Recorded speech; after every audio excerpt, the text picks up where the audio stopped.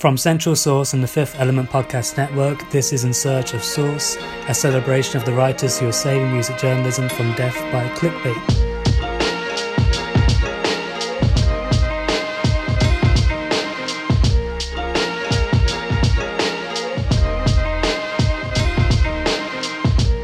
My name is Ryan Gore, and I'm a writer at Central Source. On the website this week, you will catch a Why We Like It from me, and you'll catch, fingers crossed, if Connor wakes up in time, my piece on Otis Mensah. By the time this comes out, my profile on Otis Mensah, which I'm super proud of and I worked really hard on, so yeah, check that out. With me today on the podcast, we have Joshua Wadira. Hello, I'm Joshua, and I'm the newest member of Central Sauce, and I'm working on some cool things with the team, which hopefully you'll see in the next few weeks. And I'm also the music lead at Brown Girl Magazine, and we have new playlists, so go check out some cool South Asian artists. Absolutely. And also joined by Mickey Helleback. What's going on, everybody? It's Mickey. I just released my first ever digital cover story with James Blake on Euphoria magazine, which I'm wildly proud of, and if you want to go check that out, please do. And then I also just released a really cool, I think, feature interview with Frack, who is a MC artist out of the Bay Area, and he just released his new album, B-List Celebrities, on Zion I, who is a legendary Bay rapper's independent label. So yeah, check that out too. And I also want to fully vouch for Ryan's Otis Mensah piece, which is by far my favorite piece he's written thus far. So good. So good. Thank you, guys. I want to say that I'm also extremely proud of Mickey's James Blake piece, despite not having any hand in its creation at all. I will be taking it as my own creation. We're really proud of Mickey. Hey. Yeah, we're all very proud of him. We're all really proud. So today in the podcast, we have pieces about where SoundCloud goes from here. The definition of here will be explained. We have a piece about how much albums are worth in 2020 and an interview with Mark Batson. But before that, Mickey, what have you been listening to?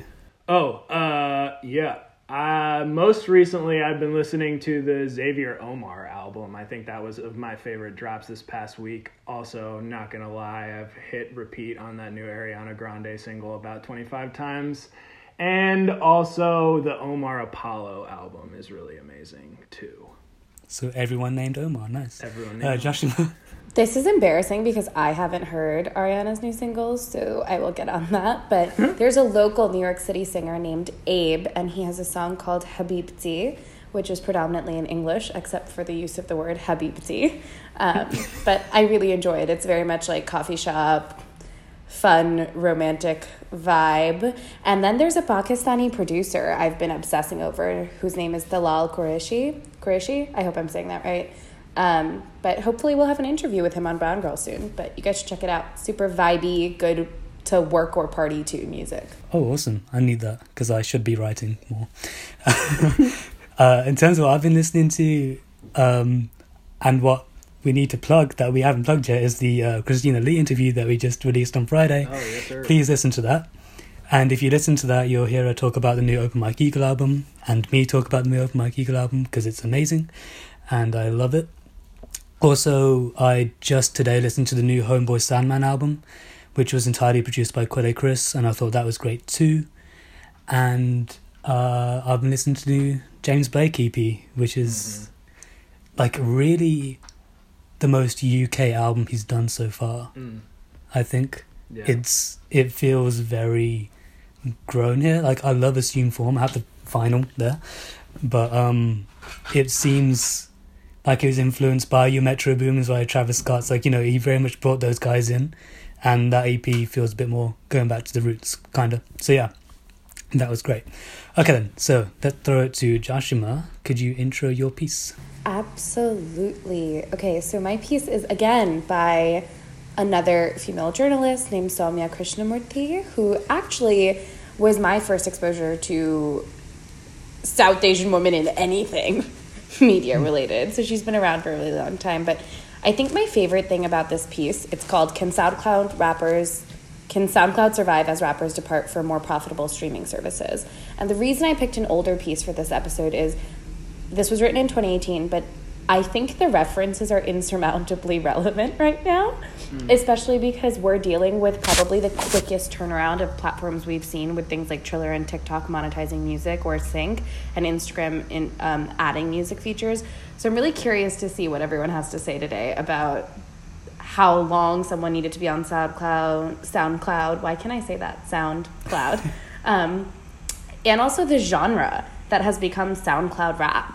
Is that still a thing? Is it a starter platform where you just build hype there, you get a cult audience, and then you become a rapper at large? Or is there truly, like Soumya and some folks at SoundCloud describe, a SoundCloud rap sound? Yeah, well, Joshua, me and you, before we started recording, kind of talked about this and how I didn't realize when I first read this that it was a 2018 piece, but it made sense because of the Ugly God references and interviews, who, to me, just totally exemplifies what SoundCloud rap sounds like in that era for me, because I feel like he was the first true SoundCloud rapper that I, got hooked into the sound. And he even talks about it in the piece, and she uses really good quotes to talk about how he specifically, even at that time when the idea of being a SoundCloud rapper was becoming a little bit, just not as cool as it was when it first happened, that he was still going on there and releasing music through SoundCloud. But it just felt so organic to him specifically. It just felt like home. Like when you heard him on SoundCloud, it felt like that was the place where he was meant to release music. Which I think was just a really cool thing for her specifically in the piece to capture, like who just was kind of capitalizing off of the platform, which is not like a thing to shade, but it is just like, this kind of platform started to happen and they were using it versus people who really kind of found a home there. I felt that kind of strewn throughout the piece, and I thought that was really cool. Yeah, absolutely. I think one of my favorite things about this piece at large is it's the last time I think I've read something that did a really good job criticizing a couple of different things in the new marketplace of music. And by that I mean she touches on what responsibility it is of streaming services like SoundCloud and Spotify to support individuals or artists doing extremely questionable, controversial things in life and how that affects their music and artistry. They talk about how it's cool to be in this nascent stage. I think on the last episode, I harped really hard on how Kathy described certain things. And the reason I'm so obsessed with how journalists write is hip-hop never gets talked about that way, right? Like when we think the word nascent, it's always something science or startup or fintech oriented, but music is an industry and deserves the same kind of accreditation and description. So they talk about like early adopters and the cult audience you adopt on SoundCloud and how that changes and how good things aren't kept a secret. So I'm curious, what do you both think is a responsibility of a streaming service like a SoundCloud, since there's really no rules, right? It's a free-for-all, there's no label, there's no anything. Yeah, it's super difficult because the main appeal of SoundCloud was that you could just go on and throw your music on with no barrier, no checks to go through, that's kind of why it became so successful, why it was a breeding ground for all these new artists coming up and these new sounds that didn't have to be approved, right? But it's difficult. Yeah. Because the music is just the art, right? And if you're a platform that's just displaying art, do you have a responsibility to not police the artist, but consider the personal life of the artist? What I think was a decent move was Spotify removing certain people from curated playlists. I think that was, and that's something that Soumya mentions in the piece, that's something that got a lot of backlash, right? Mm-hmm. But I think the reason I got backlash is because the listeners themselves weren't deciding who they were going to listen to. Spotify was kind of deciding for them that you're not going to discover this artist, right? And I think that's where the problem is. I think I do like the idea of that, of having something in the way before you get to the artist, but the way they did it was just a bit rash. I think there should be, if you find the artist and go on their page, there should be some kind of disclaimer, the thoughts and views of this artist do not reflect that Spotify or something ridiculous like that. I don't know. Yeah. But that is obviously, I'm not entirely sure, you know. It's a very tricky issue. Yeah. But yeah, Mickey, what do you think? I just this question I feel like I've talked about many times on just kind of my own time with friends and things.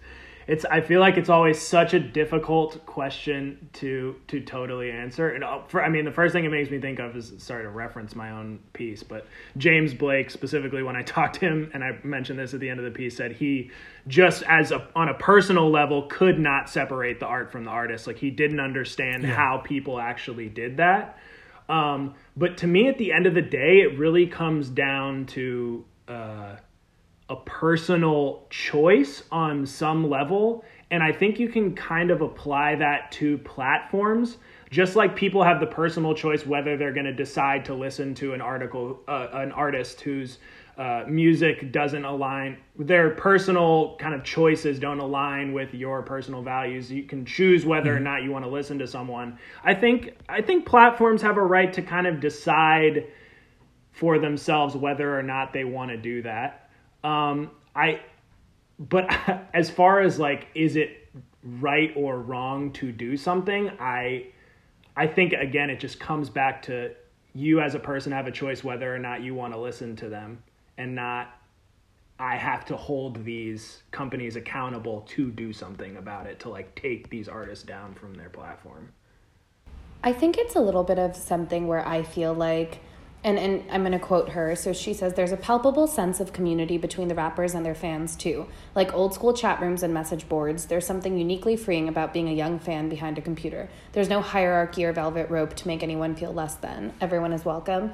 And I think that is hip hop culture, right? Like that's some of the most sought after environments and relationships that all of us love, from like Karma Loop and downloading on LimeWire and Napster and MySpace forums and whatever. I think that landscape is very conducive to this audience. But I do think, right, if they were promoting ads of a certain artist, or like Spotify taking an artist and almost acting as like a label partner and doing billboards in Times Square or something like that, I would really struggle with if they did with artists that are overtly problematic in their livelihood. Now, that being said, outside of that, if you're a free-range platform that does not limit anybody or boost anybody based on certain things, then it's up to the listener, right? We're all voluntarily consuming something or not consuming it. Well, then that goes back into the conversation we had on our last podcast, Joshua, about like we kind of dove into playlisting a little bit. And that's kind of a specific thing of like, I just don't know exactly if the platform itself runs the playlisting, or there are separate people who run the playlisting on Spotify. I think that's kind of an interesting thing, and how like it plays into the actual playlisting. So that's where you are saying you think they should kind of make their I don't know about political, but personal statement on what they view. I don't know if I think I would apply that to playlisting, because it depends why and how you playlist, right? So if you're playlisting purely based on popularity and streams, then whether I like it or not, technically you should be playlisting the people that are getting the most streams and are most aligned with that playlist, right? Sure. But when I say like ads, or you're choosing to boost a creator, or if like, let's talk about this in a YouTube sense, if you were like, okay, well, we're going to make this content related to suggested to content because it's getting good traction, as long as they can justify that their metrics aren't biased, or that the way that they're doing it is just like this person, then I guess maybe that's more ethical. In the last episode, we talk about with Elliot how BTS has these insane streaming numbers, but we don't see them on charts. So even if we didn't like their content or their personal lives, I think fundamentally maybe there's something wrong with artists that are getting a lot of, I don't know, I'm ethically and morally conflicted here. Deeply, deeply conflicted. I think giving someone's music is a less than ever before monetizable vehicle. Now their lifestyle is more monetizable than their art form is, but I do think there are some principles that become questionable, right? It's like the R. Kelly situation. Does his music make royalties, and who redeems those royalties, right? Or does it not? And it still gets to live and is consumed, but there's no profit from that. So this is where I run into like this whole web of, I have no idea. What do you guys think about... Oh, go ahead. Sorry, Ryan. No. Let's move on, because, yeah, carry on. I was going to say, what do you think about the artists mentioned in the piece? And do you think their careers are still relevant? And what's changed? Well, I mean, just to go back to my first example, I think it has been about since 2018 that I've heard much from Ugly God. Especially he had that kind of run that they were kind of talking about with the few songs mentioned in the piece. But then, yeah, since then, I don't know that I've heard that much from him. But I think it depends on what circles you go into, because I've definitely, I'm trying to think now of I'd have to look at the piece again, the group of artists, I feel like they're based in California. There's like a specific, Ryan, you go ahead and I'll try to find the name of that. No, I was just going to say that in the article, there's a clear distinction between artists that owned the SoundCloud rap name and the artists that immediately tried to shed it. And I feel like the artists that immediately tried to shed it were less able to be pinned down and were more able to evolve with the times that moved past SoundCloud. So, in a sense, the article mentions Lil Uzi, and people still love Lil Uzi. For sure. But at the same time, Ugly God, he was someone who just said, no, I'm a SoundCloud rapper. SoundCloud is where, I was given this massive boost, and I'm going to stay there in a way. And which kind of might have put nails in the coffin, in a sense. But at the same time, I don't really keep up with many artists of this ilk. Right. So I'll let Mickey speak on it a bit more. I know. Well, that's kind of what I was saying, and this is taking a while to load, so I won't even go. Shoreline Mafia, that's what their names are. But yeah, it's funny that I think that's kind of a good example, though, is because do I personally listen to a lot of Shoreline Mafia, or are they in conversations that I have with people? Not necessarily. But when I'm kind of scouring the internet and seeing different people talk about different things, I'll see people who are legitimate kind of talking about Shoreline Mafia drops if they're in that space. So I think, that's the real thing that SoundCloud created, right? And what she talks about in the piece is the specific space that SoundCloud rap created. And I think there's a version of that still does live on, even for these artists that aren't necessarily in my conversations that I'm having. Yeah, I think one of the cooler things about SoundCloud is, and Ryan, or maybe Mickey, I don't know if either of you have heard of them, but there's a South Asian twin brother R&B duo called Moonlight. And they were discovered on SoundCloud, and their life literally changed almost overnight, right? And so because they were discovered by someone working with someone's label on SoundCloud. And I think there was a period between 2007 and maybe 2013, the 7 years that SoundCloud became this place where you could amass a ton of people without worrying about if you were covering something or a copyright or a slew of other uploading things, that it became the place for new music discovery. So while I may not be on there as actively, I think that it might still be a place for people to be discovered, and where labels and industry people are actually still scouring the internet. And SoundCloud plays are still an accolade, right? You can still come to someone and say, I've had this many plays on SoundCloud, just to, I guess, verify that you're good at stuff. Oh, yeah. I still see and it. I know for sure. Yeah. I still see it in bios, you see it in EPKs. Yeah. And now, in New York, there's 10 out of 10 still underground parties that happen from pure SoundCloud audiences. And I almost wonder if it's that is a real music lover, right? If you're on SoundCloud, there's really no other reason for you to be there other than because you're addicted to discovering this undiscovered music almost. But I think we can close on this, but I do really like this statement, because if I ever had to describe what a SoundCloud hip-hop sounds like, or rap sounds like, she says, there isn't a straight definition for SoundCloud rap. You just know it when you hear it. The music is lo-fi, inundated with unpolished synths and stripped-down beats. And I definitely, hands down, think that is the sound that comes to my brain when someone says, oh, I found them on SoundCloud. Yeah. I'm like, oh, that's what it's going to sound like. Mm-hmm. Oh, yeah. Well, I said again before we started recording, I just think that the epitome of SoundCloud rap is I Beat My Meat by Ugly God with the iPhone ringtone sample. That is exactly the first song that I think of every time I think of the sound. Yeah, that's true. And then I guess someone at Warner Bros., one of the things they said in the piece was anything that shows promise is being snatched up, which I do think is true, which is crazy because we have more platforms than we've ever had before and more socio-ethical conversations happening that we don't know how to navigate. But basically, if you're popping somewhere, someone's looking. Mm-hmm. Yeah. I think the only thing we haven't really talked about is how much SoundCloud influenced other streaming services. Like, I don't think before SoundCloud that Spotify allowed artists to download directly to the platform. I think that's like a huge thing that the actual streaming services have had to adjust because of how easily accessible, which she talks about a lot in the piece, SoundCloud actually was for artists to upload their music.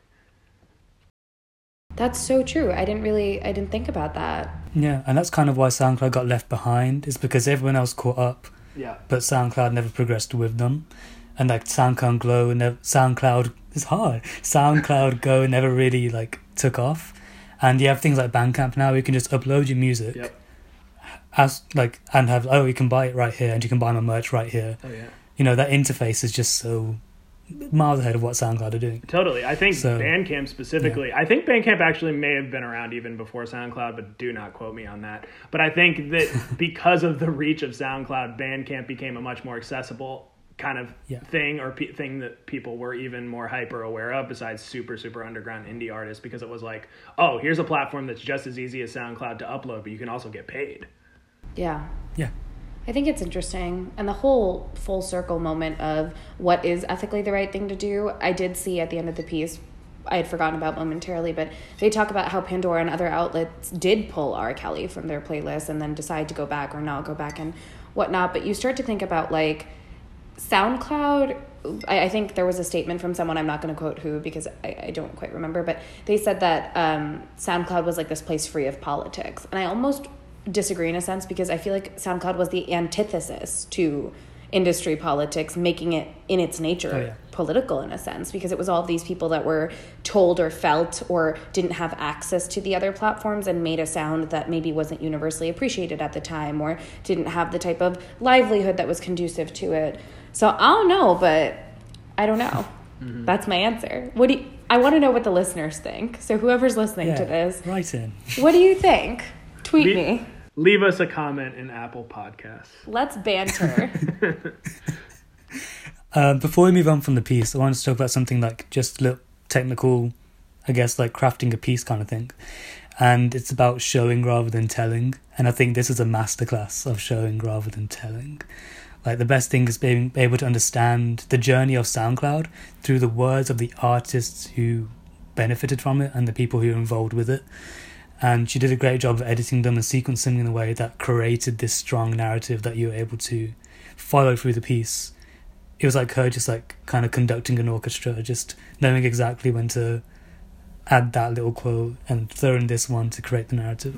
So I thought that was great. And I think the intro is my favorite part from a technical standpoint, because I think writers that do a job of connecting intergenerational hip-hop and rap references make it such an inclusive read. So when she refers to the tunnel as a venue here and refers to it as being the Pantheon in ancient Rome, again, I think it's like writers that write about hip-hop and rap that way are part of the elevation of that sound and that community that never gets described that way. But also that she's setting a precedent of these are folks that maybe a lot of us and folks that are older associate with a certain status, but now I'm about to talk about all of these artists that you may not have heard of, you might know, you might not know, that have equivalent amounts of audiences or notoriety in this marketplace that maybe not all of us consume. Yeah, it's a real sort of way of like combating, I guess, like musical classism in a way. I thought it was incredible. Yeah. Okay, so that was Can SoundCloud Survive as Rappers Depart for More Profitable Streaming Services by Soumya Krishnamurthy. I hope I said that right, even though I put on the accent every time. I can't help myself. And that was for Double XL.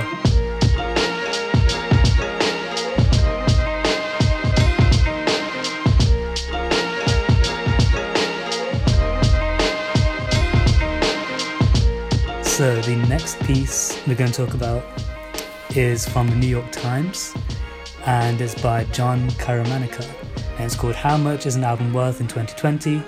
$3.49, $77, $1,000, maybe $0. So this piece was released a few months ago, and it uses the event, I guess, of Rap Ferreira, one of my favourite artists and someone you would have seen me write about, putting his vinyl up on his website for $77 to have a discussion about like what an album's worth in general.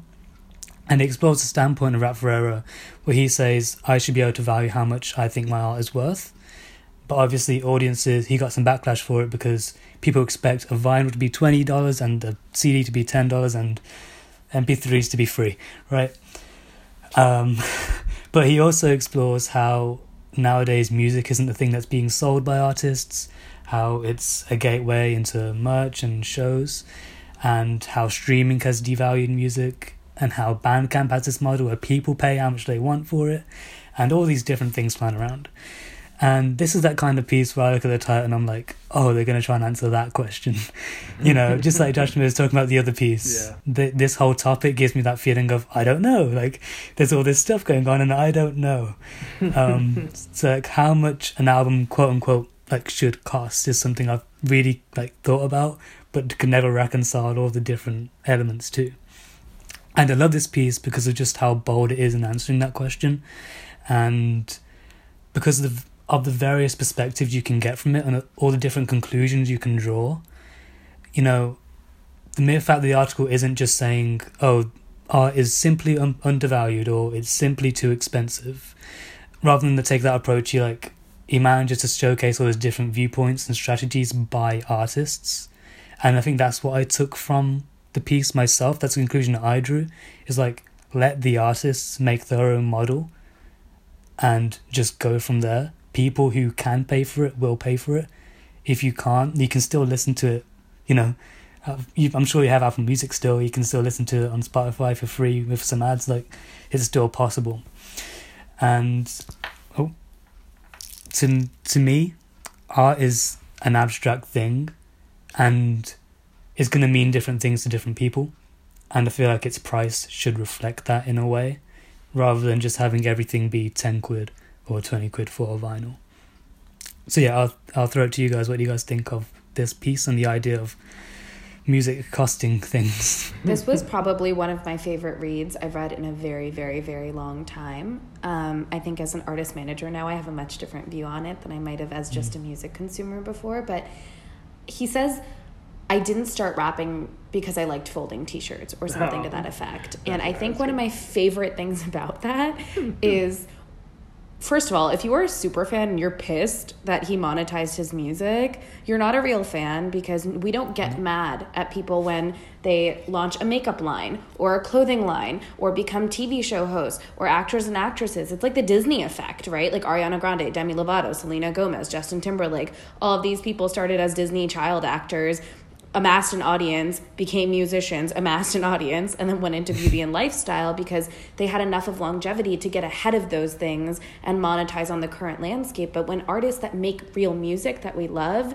do things like price their music at a way that makes sense for their livelihood or to prove a point or to sell something that is music oriented, we're suddenly so critical because they've made something that we in the marketplace assume should be free or extremely low cost, something that's higher cost, but it's their art. Would we ever go to a painter and be like, that's an absurd rate for your red line on a white piece of paper? No.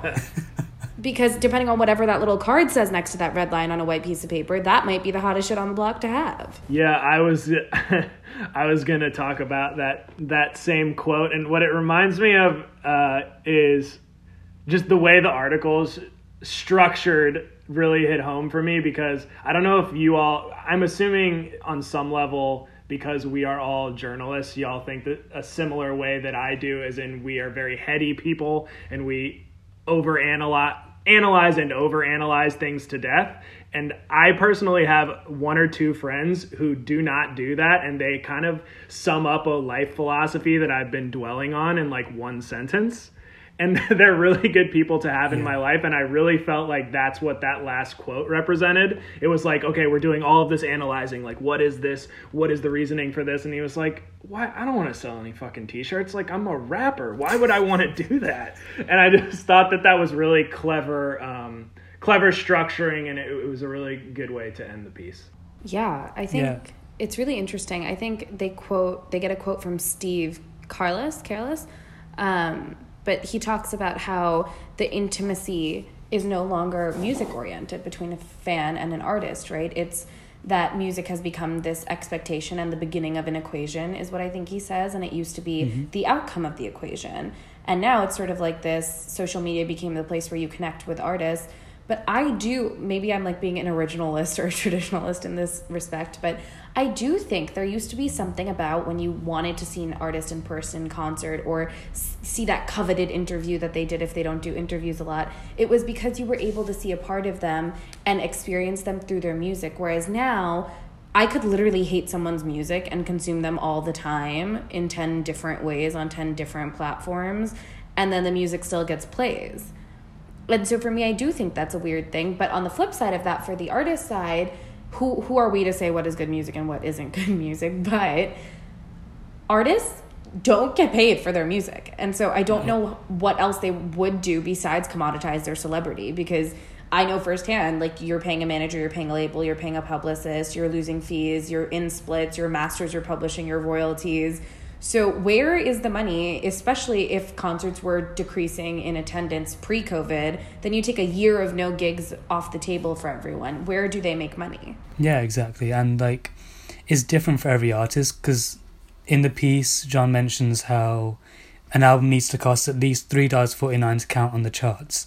And from the chart, as long as that's like a little gate that you open in order to get your chart numbers, which in turn gets your merch numbers, which in turn gets your show numbers, and then that gets you appearances on all the late night shows, and that's how you get your money. That's how you get your notoriety. Therefore, the music is like undervalued.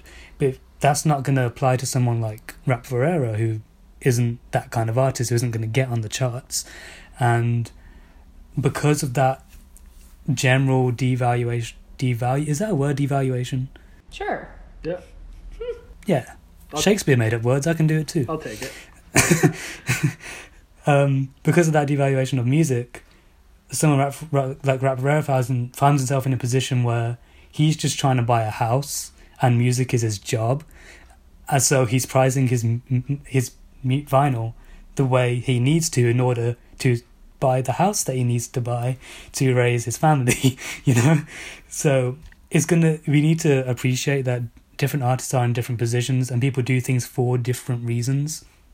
Mm-hmm. You know, Ariana Grande's single isn't gonna be marketed the same way Rap Ferreira's album is, because they have different goals. Yeah. Like, and you talk about Nipsey Hussle in the piece. The best line in the piece that I thought that John wrote was, Hussle understood that the physical album was no longer a music delivery system, but a proxy for fan enthusiasm. Yep. All this stuff is just a way to get fans excited and to invest in you as a person, and they'll do that regardless. Right. One of my favorite parts of the piece, too, which relates directly to that Nipsey quote, Ryan, is 4 paragraphs from the bottom where Ferreira, he shows that he got the idea literally for doing it from how his fans were already buying the physical copies of his CDs, and he calls them like they were treating the physical copies as talismans, like they were actually valuing them higher than what, you know, physical copies of music were valued before, because the access to them online is so easy for people. So he was like, oh, if my fans are already valuing them higher, like buying multiple copies of the physical copies because they mean so much to them, why am I not capitalizing off of that? So it's not like he was just like, I think they do a good job in the piece in saying it's not even just as cut as dry as like, I need this money. It's like, no, actually, because of the way of the industry, these physical copies have naturally become more expensive items. Yeah. Absolutely. And I think, you know, it's sort of this like history repeats itself, trends come and go kind of thing. When we think about like Doc Martens and records like 6, 7 years, 10 years ago, right? Why was it so trendy and coming back? And they could have just minted more records and more shoes and sold them, and they would have been the exact same thing. But the charm of something vintage or timeless or exclusive is that whole logic of, if you truly love something, the way you show you're a fan is by having that ticket to that concert or having that original record. Or music lovers love to see the inconsistencies in voice or the vocal cracks or the errors in productions that are eliminated when things are overproduced or edited online. And so it's crazy that any artist receives backlash on that, because clearly he sold out of all 1,500. So 1,500 people love him enough to pay almost $100 to have this record. And I think that's great. That's a very women lie, men lie, numbers don't. Yeah. You could be mad, exactly. You could be sad, but someone bought it. Yep. Yeah. And like, it goes to something that the representative of Bandcamp was saying, where someone bought an album for $1,000 just out of their own goodwill. Like, it was choose your own price. He could have said $1, but because people want to support the artist, they want to support the art that they love. When you grow that connection with it to the point where it's that intimate, and you have the disposable income, apparently, you can just drop $1,000 on the album, and that's just a show of your fandom, really, isn't it? Yeah. So there's complaining at an artist for valuing their art at a specific price that doesn't match with your financial situation or with your willingness or your idea of what an album should cost. It's nothing to do with you. Like, you know. And you know, I always thought I would see a piece that would explore something like this concept as a criticism of when artists give in to extreme luxury goods or brand partnerships that don't make a lot of ethical sense. Maybe it's like, I'm not going to give explicit examples, but there's plenty of artists whose like music says a very specific messaging, and so do their interviews, but then the sponsorships and the brand deals they do are extremely different to that ethos. Right. And so I see a lot less criticism of that, but the second someone tries to monetize their music in a way that seems inaccessible or unfair, we criminalize them. And I think it's like what Mickey said, sometimes it's, what if that artist is a millionaire and like tech exited and does not need the money, but just wanted to value their art at that level? Why do we criticize music in that way and not fashion? And not, I'm sure people do, and I just don't pay attention to it, but why are we so critical of music? I'm feeling very defensive of music. Oh yeah, we should. Leave musicians alone. Well, I do think it's a unique thing. Yeah. It's not just music, it's defense of musicians who we admire gaining money from their music. Like, I think we should feel fucking defensive. Like, dude, go make your fucking money. And When I paid $12 for a weekend ticket and I saw him in Arizona with his band, I turned to the person that I was with my brother, and I said, you know, this band, how do they make enough money to survive for these 12 people that are playing in a band and an orchestra behind him? And you know, each of those people, like, you may have spent your whole life training instrumentally or vocally or rapping or whatever, but like current hours to make new music, you spend hours. So we don't want to pay you for your experience, we don't want to pay you for your hours, we want you to give us your product for free, and then we're mad at you. Oh yeah, totally. Crazy. It's crazy. He is crazy. So here's just another thing I wanted to mention for sure when we were talking about this article, which is, I feel like there's always a thing that an article like this makes me think of another way that, it just made me think of another way that I've seen consumers criticize artists that I thought was unfair. And I just want to say for the record that I actually really love this idea of artists releasing deluxe albums. And I think that's just another way that they have formed to bring in more income, but it's actually a way they still keep the integrity of releasing a body of music. I've seen a lot of people complain about artists putting out these deluxe copies of music during the year after releasing a regular album, but it gives them the opportunity to release a completed body of work and then also do the thing where they released like a playlisty style album to increase their streaming revenue. And I feel like that's kind of the opposite side of things, where people are criticizing not as much for like the financial access, but for the artistry. So artists get it from every which direction, whether it's like, you're not a true artist enough, or you're not giving me this for a cheap enough price. Well said. Yeah. Agree. Shouts to deluxe albums. Shout out to deluxe albums. Shout out to this piece from New York Times. How much is the album worth in 2020? $3.49, $77, $1,000, maybe $0 by John Caramanica. And shout out to a piece about Rap Ferreira where the where the writer knew exactly what they were going to say, had a streamlined idea of what they were doing, unlike my piece about Rap Forever, where I was changing it every 5 seconds, and I had like 25 drafts of it, as Mickey knows. Right. Hey, shout out that piece, though. Shout out my own piece. All right. Okay.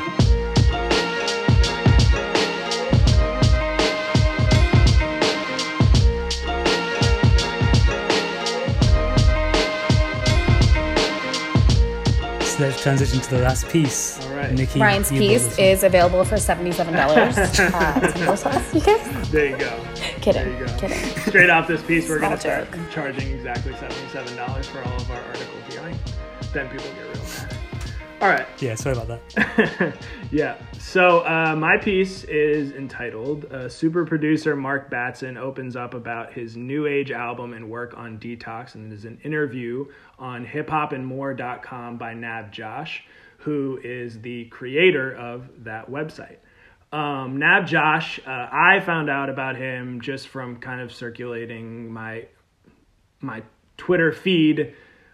He's kind of a social media updater extraordinaire, and one thing that he does that is particularly interesting, and he's kind of found a lane for himself in, which kind of ties back into the previous episode when we're talking about radio, is he continually updates people on Twitter about radio play from artists, like who is number one in urban radio and who's kind of climbing the charts in radio, which I think is a really specifically interesting thing to highlight that doesn't get highlighted really by anyone else.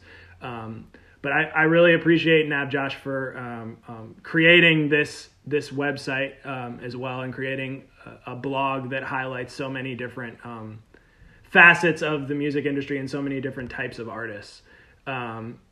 The thing that he does, and again, me and Joshua talked about this, I don't remember if it was on the last podcast or just separately, the importance of highlighting a behind-the-scenes voice. That's the most impressive thing to me about this article, is finding someone whose voice hasn't been broadcast journalistically, and really having a solid conversation so people will have a greater appreciation of what the work that they've put in the music industry. And to kind of shout out, I guess, another ISOS episode, that's something that I personally really admire about the early days of Elliott Wilson and B. Dot's Rap Radar podcast, where they interviewed people like DJ Esco that we talked about on that podcast episode, and like the guy who manages Future, YG, and Nas. They did a full episode on him, and a bunch of these behind the scenes people. And I think these pieces specifically are rare, hard to come by, and wildly important, and I wish there were more of them. The line specifically at the top of the piece that really caught me from the beginning, which I think was very cleverly put in by Nav Josh, was, if you're a fan who reads credits, remember how we used to refer to the term as liner notes on music releases often, you certainly must have come across the name Mark Batson. And I was like, okay, you got me. Because another cool thing, and I'll shout out Tidal on this too. Tidal has made it very easily accessible to look up all the credits on songs when they come out and see who the producers are, which is really awesome, and a thing that when I was really young even, and I was buying CDs specifically, I remember going into the liner notes on CD cases and actually looking at who was producing the songs. And unfortunately, at that point in time, I didn't really know how to navigate the internet, so I couldn't really look up who these people are. But I remember kind of clocking notes in my head of who these people were who are working on the music. Even going back to when I opened up the Backstreet Boys Millennium album and was looking and saw Max Martin on there. But yeah, I just think that was a really great hook for me specifically, to highlight someone who's like, oh God, I just keep seeing their name coming up as being kind of an obsessive. Like, I feel like I am looking at the credits on album releases and being like, oh, I got to look after this guy. And I specifically even did it recently when I was, as I talked about on the previous episode, going through Luther Vandross's discography and found the bassist Marcus Miller, who, if you haven't heard of him, is a good person to look up. But anyway, before I go off on a crazy tangent, back to the piece a little bit. So he really, I think Nav Josh, through the interview and through the intro, highlights a lot of really great things about Mark Batson that are super interesting. Specifically that he's just the least talked about super producer in the world, and he spans the entirety of his catalog, which goes from an album that I really hold dear to me, which is India Ari's Acoustic Soul album, all the way to like Relapse by Eminem. That's just an album that my mom used to play in the house growing up a lot. Like the song Strength, Courage, and Wisdom will always have like a very special place in my heart. And I personally did not know that Mark Batson had anything to do with that. So it was really cool to hear him talk about it. And then the last thing I'll mention before I'll open it up, because I know I've been talking for a while, is the thing that I thought Nav Josh really did a good job of highlighting through the interview, which was both of their mutual respect for hip-hop itself, which I think is becoming a very common theme for this podcast specifically. And he uses this really great Yo-Yo Ma example to legitimize hip-hop. So I'll just read this quote and then I'll open it up. I knew that different styles could be appreciated if presented in the right context. I bring that sensibility and respect to every art form and consider Eminem in some ways to be parallel to Yo-Yo Ma in talent. I've collaborated with both of them, and both are supremely dedicated to the highest level of performance and emotion. And I think that's just such from someone who specifically, we talked about, has been coming up in liner notes for so many years, such an important distinction to make to legitimize hip-hop itself. And now I'll open it up and ask you guys what you thought. Yeah, I mean, I think Mark Batson is incredible. And, you know, Mickey, you and I have talked about how we have this affinity towards the people behind the scenes, and we are big credit readers, and maybe that's largely because that's where all of us live as writers, right? Or producers or managers or people in marketing. But I think my favorite part of the piece was, I think they asked him a question about why he decided to go this route for his first solo album. And he says something like, I think the first line is, these stories were from my heart to my head to my voice. And for me, that was really big, because it's usually the people that have had this illustrious career that none of us know about that are so in it. It's very hard for them to spend that public-facing time. And that becomes the sheer difference between them and the artist, right? It's not usually a skill-based or a vocal ability-based difference. And then you think back to sort of like, he's responsible for some of the most incredible songs we've heard, spanning now our parents' generations and ours. And it reminds me of someone like Linda Thompson, who many people don't know besides being Caitlyn Jenner's previous wife or Brody Jenner's mom now, but was an incredible songwriter and had to do with Whitney Houston's I Have Nothing, or wrote for the Backstreet Boys. And it's sort of like this ode to songwriters for the first time in a really long time, in a very specific way. Ryan, what did you think? I think when you interview someone who has done such little interviews and has been around for so long, there's a couple traps you can fall into. You can fall into the trap of simply ignoring all the past stuff and just talking about the album that they've released recently, or you can fall into the trap of just saying, oh, what's Working with Dr. Dre like? What's Working with this person like? What's Working with this person like? Right. And I think Nav Josh did a great job of balancing those things, like Totally. getting those stories about Dr. Dre and like 50 Cent making him laugh so hard, he's like rolling on the floor in the studio. I thought that was cool. And and like getting inside his mind as a creative then and now, and why this album exists. Yeah. And the main thing that I got from it was kind of Mark Batson having this recent artistic reawakening. Yeah. Like he has a quote, he says, I decided that I may not rap as good as my favourite rapper or play as good as my favourite pianist, but I can damn sure play piano better than my favourite rapper and rap better than my favourite pianist. Yeah. Like he kind of realised his niche and created something only he could create, and that's like kind of this reawakening he had. Yeah. And just a realisation of his artistry. And there's a line at the end he said, in relation to artists, like, we are healers and evolutionary thinkers. Yeah. And I think that just sums up like where he is right now.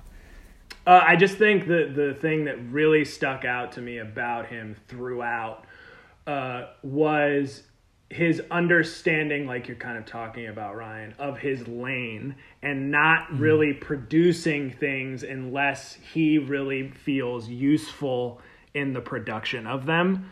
And he kind of reminisces on that period of Dr. Dre, Eminem, 50 Cent aftermath period of having this such specific sound that he was contributing to heavily. And how it hasn't really existed since then. So I feel like he's kind of strayed away a little bit from that space. And this is just like a kind of sidebar, but that I found really interesting. Literally the other day, a friend of mine sent me just like a link of Till I Collapse by Eminem and Nate Dogg. And he was like, God, does music sound like this at all anymore? And I had just read this piece and I was like, no, it doesn't. And it's because this guy and Dr. Dre are not making this music together anymore. And it's so crazy that you just sent me that. I think there's something so human about Mark Batson, and I think when we're interviewing musicians or celebrities or famous creatives, we assume, like, as consumers that they must have this ethereal power or they must not have these conflicts, even though we know that they do. But he describes himself with such ease and grace when he's answering these questions, and there's no conflict there. Whereas a writer, I would really struggle with how much of his past to bring up, how much of the current album. Do you treat him like an artist and make it all about his art and this album? Do you not address the other things? And I would be fangirling the whole time and losing my mind. But so I thought the way it was written was exceptionally well. And my favorite part of the entire piece is the very last line where he says, if I inherited $1 trillion today, I would be doing exactly what I'm doing now, just on a larger scale. Because I think a lot of us don't think about that. Like, for many of us, it's making ends meet or whatever, career growth or clout or what have you. But I always think to myself, like, am I doing something I love enough that I would just be doing it with more ease or on a larger scale? And clearly he is. Well, Joshima, that would mark the third time that you have taken the quote right out of my mouth right before I was about to say it. It's been one time in every single piece. And that was definitely the thing. You guys can't see it, but I'm shrugging my shoulders. I know. It's funny. Well, yeah, I think we've also just had at least two pieces today with really kind of powerful closing quotes and that kind of sum up the piece as a whole. So that's really, shout out to the writers for doing that. Shout out to writers. Great set of pieces. Yeah, I really enjoyed this episode. Yeah, it's fun. And I'm surprised we didn't talk for like 10 hours about it. So yeah, well done us for being concise. Right. Okay, so if everyone's happy on that piece, anything else to add? No, I'm solid. I mean, I wanted to end on that quote. Unless we have 5 hours, then no. No, I was saying I wanted to end on that quote anyway, so. Okay, so that was super producer Mark Batson opens up about his new age album and work on Detox by Navjosh, and that was for what publication, Mickey? That was for hiphopandmore.com. hiphopandmore.com. I think that's the first time that we featured them on the podcast, so shout out to them. Yeah. If you're a writer with an unknown publication that we have not featured on the podcast, please send us your writing. There's a good chance we will love it because we like words. Other than that, leave us comments, reviews, all that stuff. Check out the Christina Lee interview that we just did. Yeah. Check out, if this is your first episode, check out all the episodes because they're all good. And yeah, you guys want to sign off? Go ahead, Nikki. She's just trying to be the closer today. She closed out my own piece for me, and she's trying to close out the whole episode. I was just trying to let him say his quote before I take it away from him, guys. Joshima, a.k.a. Mariano Rivera, in the house for all the baseball fans. It's okay. I'll be the eighth inning guy. Yeah, thanks for listening. That's all I really wanted to say. Things have been extra saucy on this week's episode, and hopefully you can hear Mickey and I have a pun off one of these days. But until then, see you next time. Thanks for listening. That would be its own 4-hour episode. Oh, I love that. Okay, see you guys in the next one. Thanks for listening.